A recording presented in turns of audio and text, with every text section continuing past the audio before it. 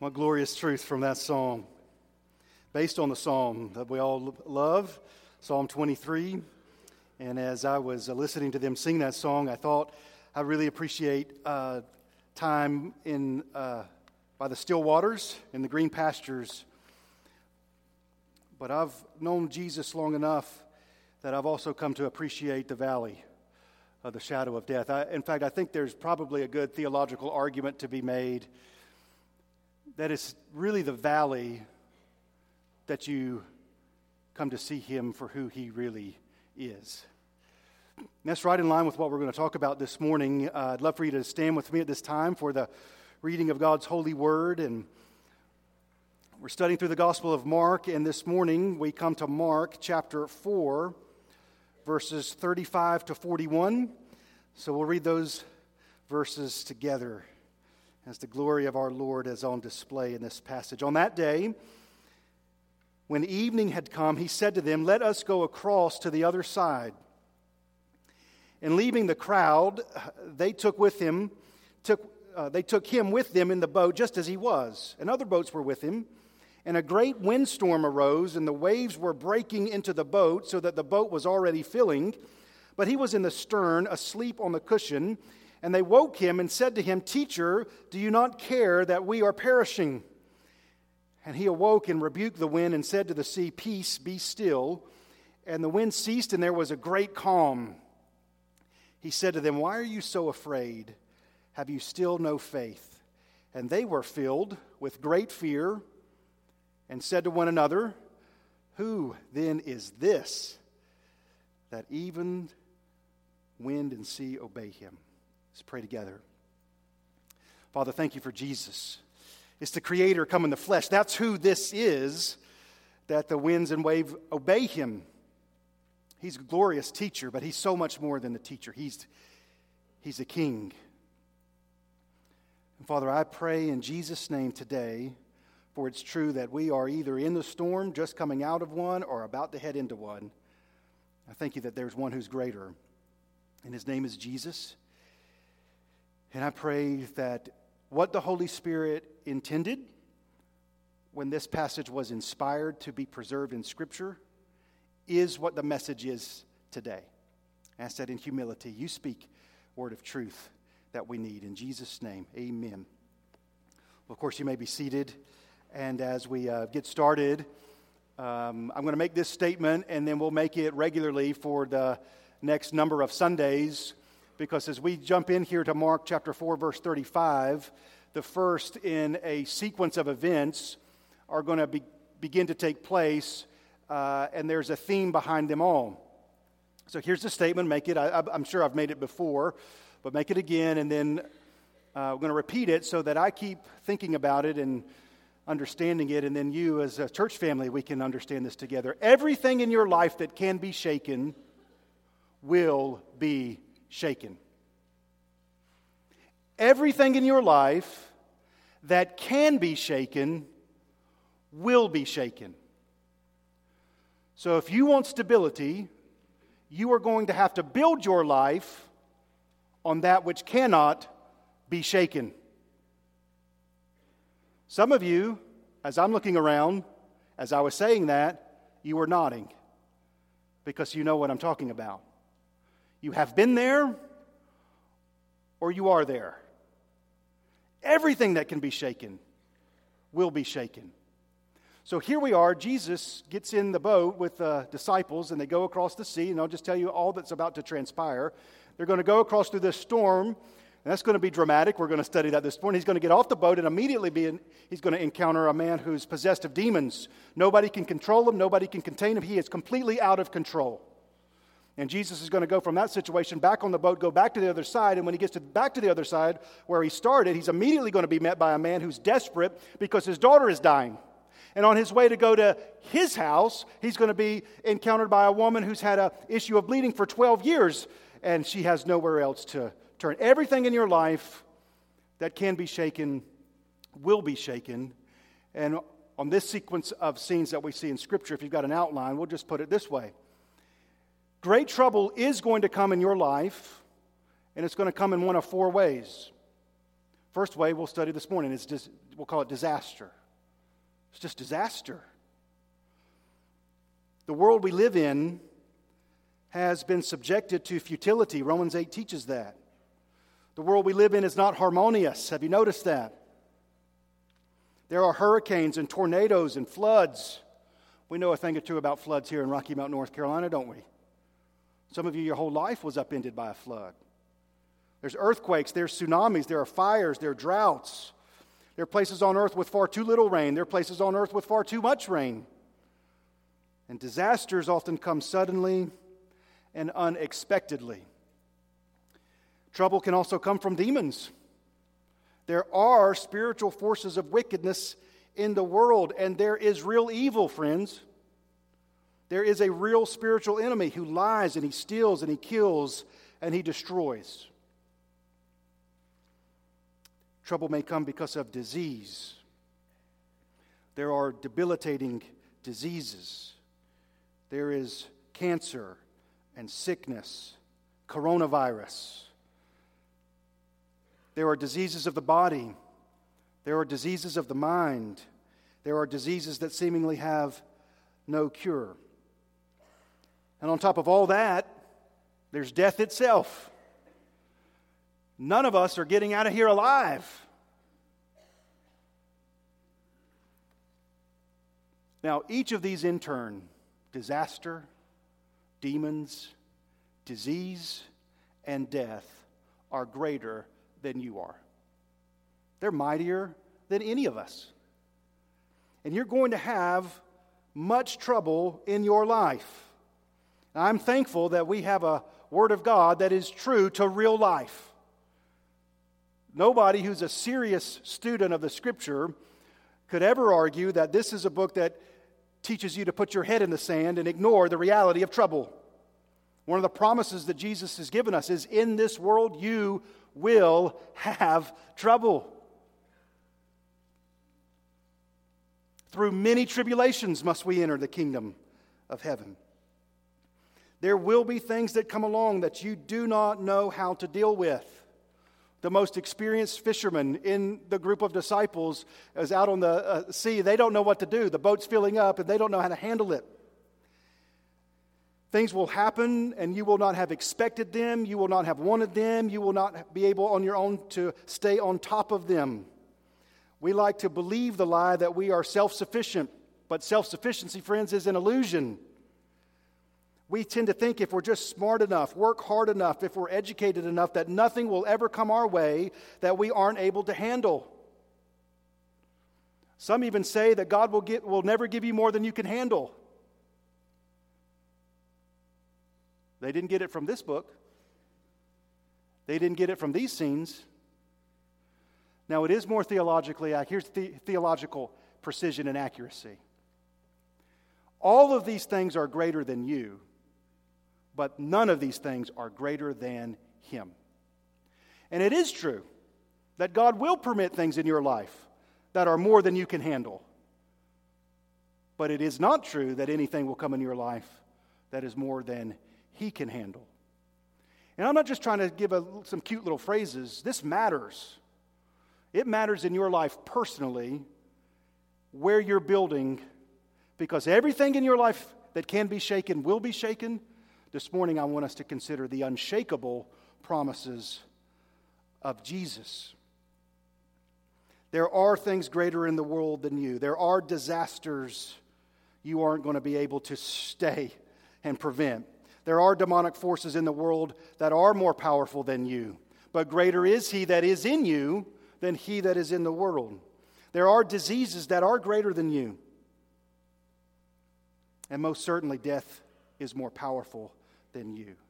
And when, not if, when the unexpected day comes, we need a rock to stand on, and we need to have something that when everything in your life that can be shaken is shaken, remains unshaken. Amen?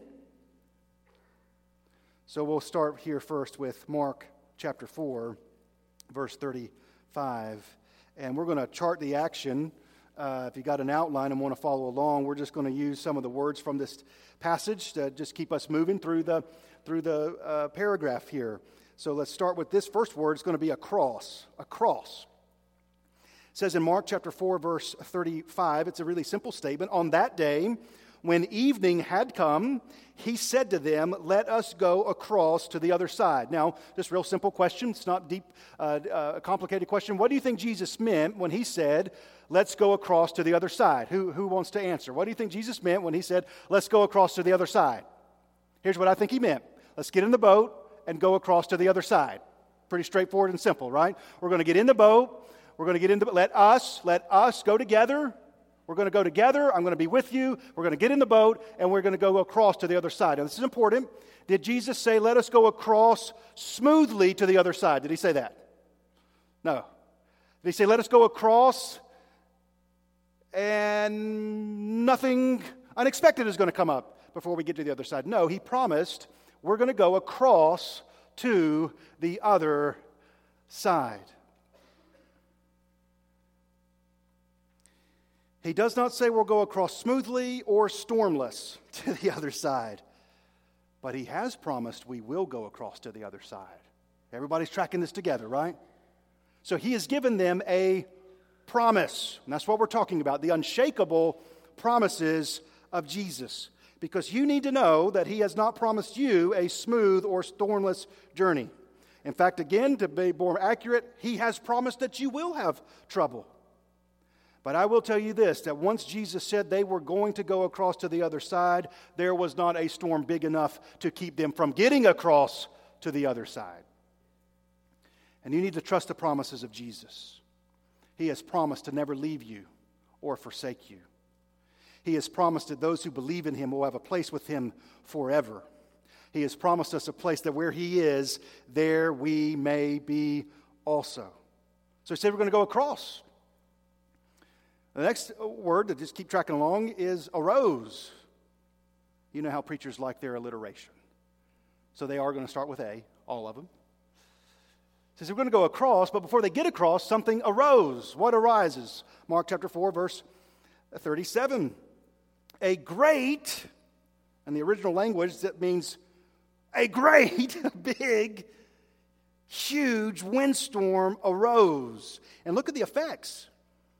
The waves were breaking into the boat so that the boat was already filling. Now, a couple of things I want to say about this storm that arose is the implication is that when they got into the boat, everything was calm, right? When evening came, it says in verse 35, on that day, when evening had come, he said to them, and then they get in the boat, they've left the crowd, they've been at it all day, they've been ministering, they've been in large crowds. The sense kind of is, they got in the boat and it's like, we know Jesus was exhausted because what does he do? He goes in the stern, lays down, and goes to sleep. And then they set out, and the implication is, suddenly there arose, unexpectedly it arose, and this geographical location they were on, the sea, its horizons are, mountainous is too strong a term, but there are hills, and so it does preclude you, if you're in the boat on the water, from seeing what might be coming. And so when the storm arrives, it catches them off guard. So just real quick, look in your scripture, and it says, on that day. Here's what you need to know. There will be days that you didn't know were going to be that day, that guess what? They're that day. Many of you can call to mind that day. For you, it was in September. For some of you, it was in April. And you've got a day etched in your mind. When you got up that day, you didn't know it was that day, but then it came and it was that day. Do you know what I'm saying about that day? It's unexpected. It arose, seemingly came out of nowhere. Now, I will tell you, I believe the disciples got in the boat not knowing what was about to happen, but I don't believe Jesus got in the boat not knowing what was about to happen. And it speaks of his character. He wasn't anxious about it. He wasn't troubled about it. He went to sleep in light of it. Now, I'm a planner. Anybody else a planner? I like to know everything that's going to happen in a day before I get to that day. I like to structure everything in my life. When I'm going to get up, what I'm going to do when I get up, how long I'm going to read this, and how long I'm going to do that, and who I'm going to see, and who I'm going to visit, and how I'm going to... outline a sermon, and everything about my life is structured, and I've got 4 children.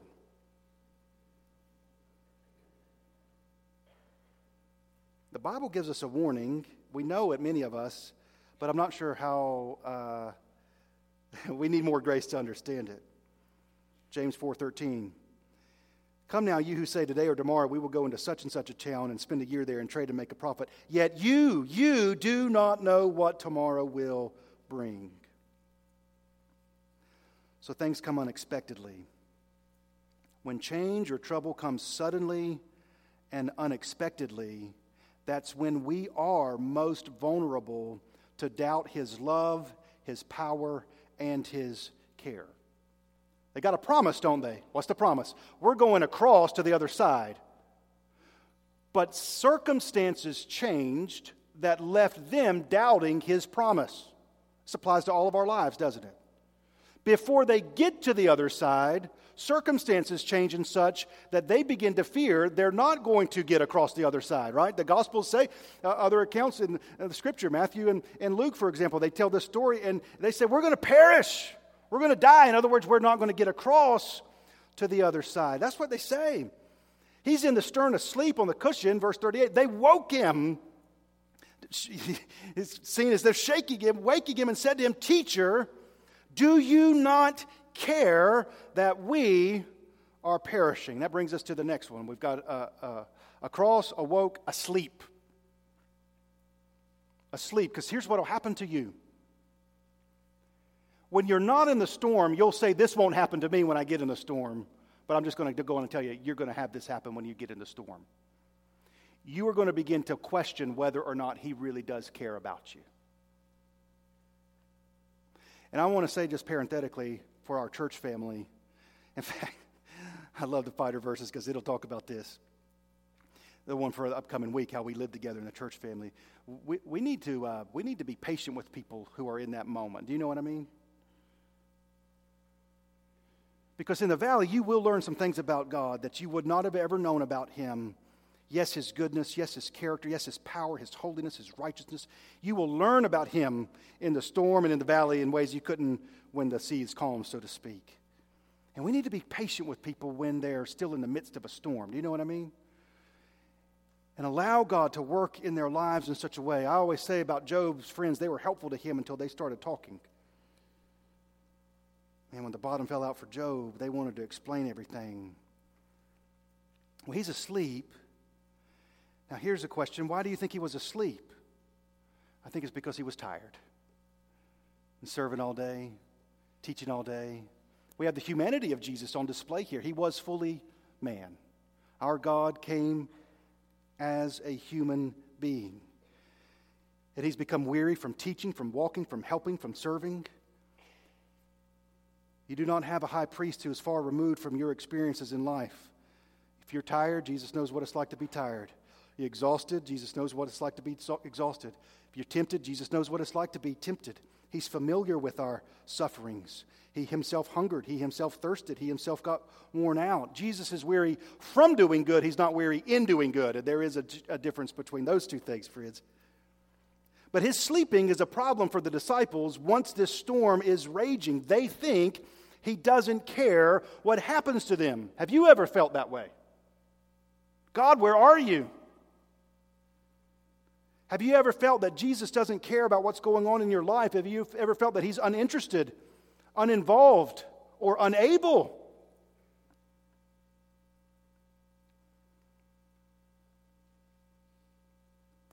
I'm convinced that one of the most commonly used lies of the enemy to the hearts of men and women is that God does not care. But again, perhaps you felt this way. And this matters, friends, because it's going to be really important in your life when this fight is going on, if you're going to trust your feelings or if you're going to trust His Word. Are you going to trust, this is the difference between walking by faith and walking by sight. They see the storm, they feel the storm, they've been knocked down by the storm. Making, listen carefully, His Word, what He says in Scripture, subservient to your feelings is the shortcut to bad theology and outright blasphemy. You will make conclusions about God that are not true, and you'll justify that they must be true because that's how I feel. And the heart is deceitful above all things, friends, and desperately wicked. If you want to trust yourself for your own stability, well, if it's not disaster, it'll be demons. And if it's not demons, it'll be disease. And if it's not disease, it will be death. To reveal the insufficiency of your ability to be autonomous, in charge, and in control. They felt like he did not care, but that does not mean he did not care. Does that make sense? Just because they felt, friends, just because you feel something doesn't mean it is true. Now, in our culture in 2020, that's our gospel. If you feel something to be true, it doesn't matter who tells you it's not true. You just, the gospel according to Disney, follow your own heart. But he's given them a promise. And in light of, where's he ultimately going, by the way? He's going to go across the sea to the Gerasenes, and he's going to interact with that demoniac, and then he's going to come back, and Jairus is going to be there, and his little girl is dying, and he's going to go to his, and he's going to go. Where is he ultimately going? In light of the cross of Calvary, there is no more inappropriate question or a misguided question. It's, do you not care? Do you not care? Friends, the whole reason Jesus Christ is in the boat is because he cares. God so loved the world that he gave his only begotten Son so that whoever believes in him would not what? We're perishing. We're perishing. We're perishing. We're perishing. What will speak more loudly to you, his promise or the waves pounding on the boat? They forgot in that moment, and we're all vulnerable to this. Well, I want to be sensitive to their predicament. They forgot in a moment his never-failing care for them. They forgot that with him they would always be safe. They forgot everything they forgot everything in that moment except the sight and the sound of the present danger, and under that impression of it, they said, he's sleeping, he doesn't care. We also learn here that devoted followers of Jesus, they can become anxious and troubled. So we're going to be patient with one another in the midst of it. Friends, given the right pressure points, any of us can become paralyzed with fear and anxiety. It's just whether or not we got pressured in the right area of life. And if at times a man or a woman is fearful or anxious, this does not mean that they cannot be mightily used of God. I mean, this is Peter, James, and John in the boat we're talking about, right? So there's a moment in their lives when they say, Master, we perish. But I will tell you that in Christ Jesus, God has shown that he cares deeply, and he has done everything to save us from truly perishing. Going across, there arose a storm, he's asleep, and the next one is he awoke. Mark 4:39. Guess who is not anxious or troubled? He awoke and rebuked the wind and said to the sea, Peace, be still. Guess who's not anxious? Guess who's not troubled? Guess who's not overwhelmed? What happens with the water and the waves reflects the stability of the soul of Jesus. The storm rages, Jesus sleeps. They missed a point. It was not because he didn't care that he was asleep. It's because he knew they weren't going to sink. It's not because he didn't care that he was asleep. It's because he'd actually already, if you think about it, told them everything they needed to know. We are going across to the other side. Storm's not going to take us down. Storm's not going to make us perish. But I love about Jesus is he is patient. He corrects them, but he's also patient with them. And I want you to know, friends, that the one who dies for your sin is not anxious. The one who holds your eternity in his nail-scarred hand is not pacing the floor up in heaven. What to you feels and seems sudden and unexpected is firmly beneath the sovereignty of a good and mighty God. So he arose and rebuked the wind and said to the sea, Peace, be still. And the wind ceased. Well, how can he do that? Well, he created everything. Christ is the creator. Why can he speak to the sea and say, Stop? Well, he made it. Why can he say to the wind, Stop? because He's the Creator. And that leaves them. Now, this is the 1A, I will tell you, that's not actually here in the passage, and it's going to be awestruck. Doesn't use that word, but we'll use it here. They're awestruck. He says, "Peace, be still." And the wind ceased, and there was great calm. He said to them, "Why are you so afraid? Why are you so afraid?" There have been times in my life when I've been afraid, and this scripture comes to my mind. Why are you so afraid? Have you still no faith? Faith in what? Faith in that He will do what He said He will do. Amen? Friends, we are going to get across to the other side. We are. I'm getting there. Not on my own merit. I'm getting there by His grace. Don't let your heart be troubled. Believe in God, believe also in me. In my Father's house are many mansions. If it were not so, would I tell you that I go and prepare a place for you, that where I am, there you may be also. Jesus is unshakable, and therefore His promises are too. So 3 exhortations in light of Mark 4:35 to 41.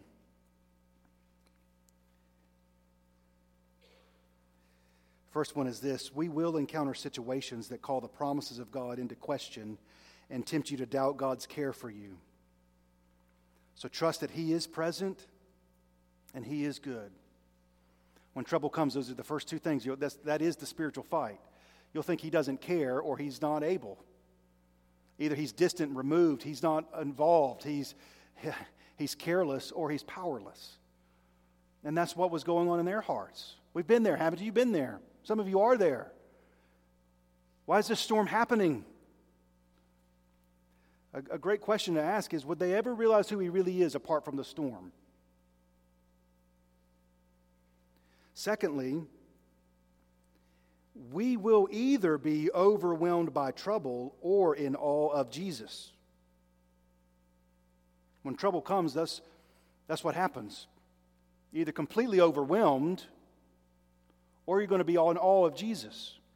I think it is telling how they addressed Him. "Teacher, do you not care?" Friends, teachers don't calm storms. God does. So they needed to see that He's more than a teacher. And there's no one in this room that doesn't need an increased understanding of how powerful He is. But who He is, the depth of His might. What's amazing about Jesus is the depth of His might and the sensitivity of His care, if I can put it that way. He's compassionate and powerful, and we'll see that in all these scenes as we go through them. But the depth of His might and the nearness of His care is largely unknown apart from the storm. It's actually good of God to reveal to us our lack of self-sufficiency. For apart from that, we can never see our need of His sufficiency. So you'll either be overwhelmed by trouble or you will be in awe of Jesus. And third, by grace and because of Jesus, we will cross to the other side. By grace and because of Jesus, we will cross to the other side. As we study Scripture, we always want to see this passage that we're in light of the momentous and significant suffering on the cross of Jesus and His glorious resurrection. So I'm going to put those words back on the screen that we started with. And there they are, and they're coming. But you just come into your mind. A cross and a rose. I read this passage again and again, and then I finally saw it again. A cross and arose. How are you going to get to the other side? It's because of a cross, isn't it? And it's because he arose. And here's what I want you to know. The real storm that God could have been just for you to go through is the storm of God's righteous wrath against sin. Now, don't turn your mind off here. Listen to me. If these men thought this was something, for you to have God's righteous wrath. Sin is telling God that he doesn't matter and he's not wanted. And all of us have done that. All of us have said, as a creation, we'll blow like the wind where we want to. We'll do what we want, how we want, when we want. Which is actually insane for creation to say to the Creator. But that's what we've done. And we don't live beyond his sovereignty and authority. That's where self-sufficiency, the lie of it, actually comes from. Eat this fruit, you'll be like God, you'll be God, and you get to decide what's right and wrong. But I want you to see that Jesus went to Calvary and he weathered that storm. And that's a real storm. He knew about it. He saw that storm coming off the horizon in eternity past. And when he's in the Garden of Gethsemane, he knows that storm's coming and he's in agony. Such agony, he says, Father, if there be any way that this storm passes me by, may that come to pass. And there's no way that you or I are going to go across to the other side and be with him apart from him going to the cross. How do we know he weathered the storm? He come up out of that grave. Amen? He arose. It is finished. What did he mean when he said that? He hung there in agony. My God, why have you forsaken me? As the storm of God's wrath rages against him. And you know what the irony is? When Jesus was in the garden, agonizing and saying, God, can this storm pass? Where were the disciples? You know the answer, don't you? Where were they? Asleep. And that's how we are as human beings. Worked up about what we don't need to be worked up, oblivious to what the real storm is. But when you unite yourself to faith in Jesus, it's like you're in the boat with him. That's what it's like. And you're going to get across because he is going across. And now, for a believer in Jesus, and we're about to celebrate this in baptism, when the wrath of God, that storm's going to come against people, if you've united yourself to faith in Jesus, do you know what? It's peace. Be still. Peace. Therefore, since we have been justified by faith, we have peace with God through our Lord Jesus Christ. Have you united yourself to faith in him? Everything in your life that can be shaken is going to be shaken. The only thing that cannot be shaken in this life is the promises of God. The promises of God. Friends, if you're in a storm, trust he is not asleep. You might be thinking to yourself, these winds, they have blown long enough. Why are these ways? I think I'm going to perish. You're not going to perish. Surely goodness and mercy will follow me all the days of my life, and I will dwell in the house of the Lord forever. You say it's not good. Well, I would tell you two things quickly. Number one, we often do a bad job of interpreting what's good and what's not good at a soul level. And two, if it really isn't good yet, that just means he's not done yet. He is going to work all things together for good. And my encouragement to you is you look to the cross and you remember that the greatest adversity and storm I would have justly ever faced, he's faced on my behalf. So having not had to face that, I'll trust him in the midst of this. So we're either headed for a storm, in a storm, or just coming out. But when we are with him for eternity, his unshakable promise assures us that it will be peace once we get there with him to the other side. I want to ask you to stand with me, and we're going to pray together. Bow your heads with me, and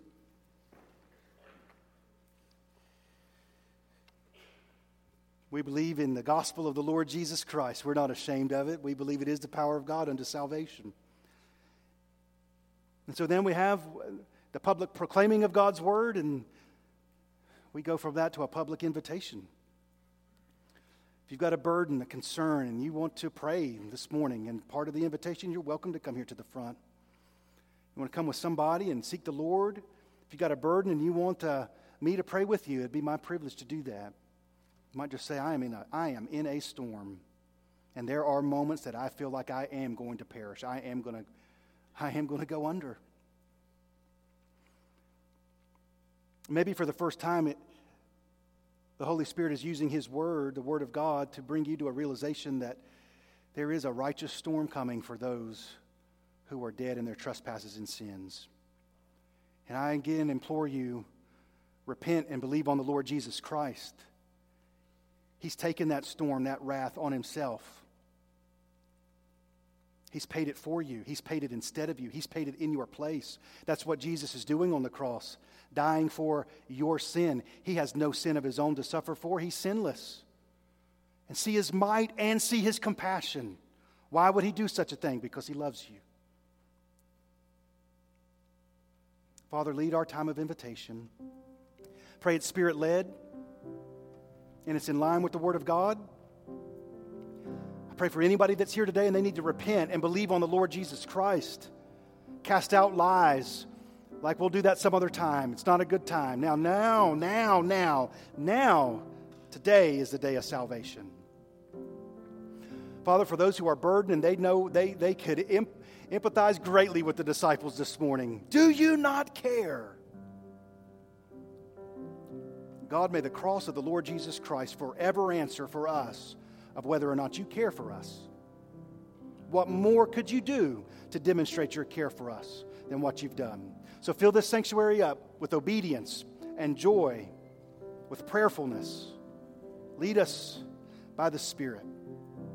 Bring about what's pleasing and glorifying in your sight, we pray. In Jesus' name, amen.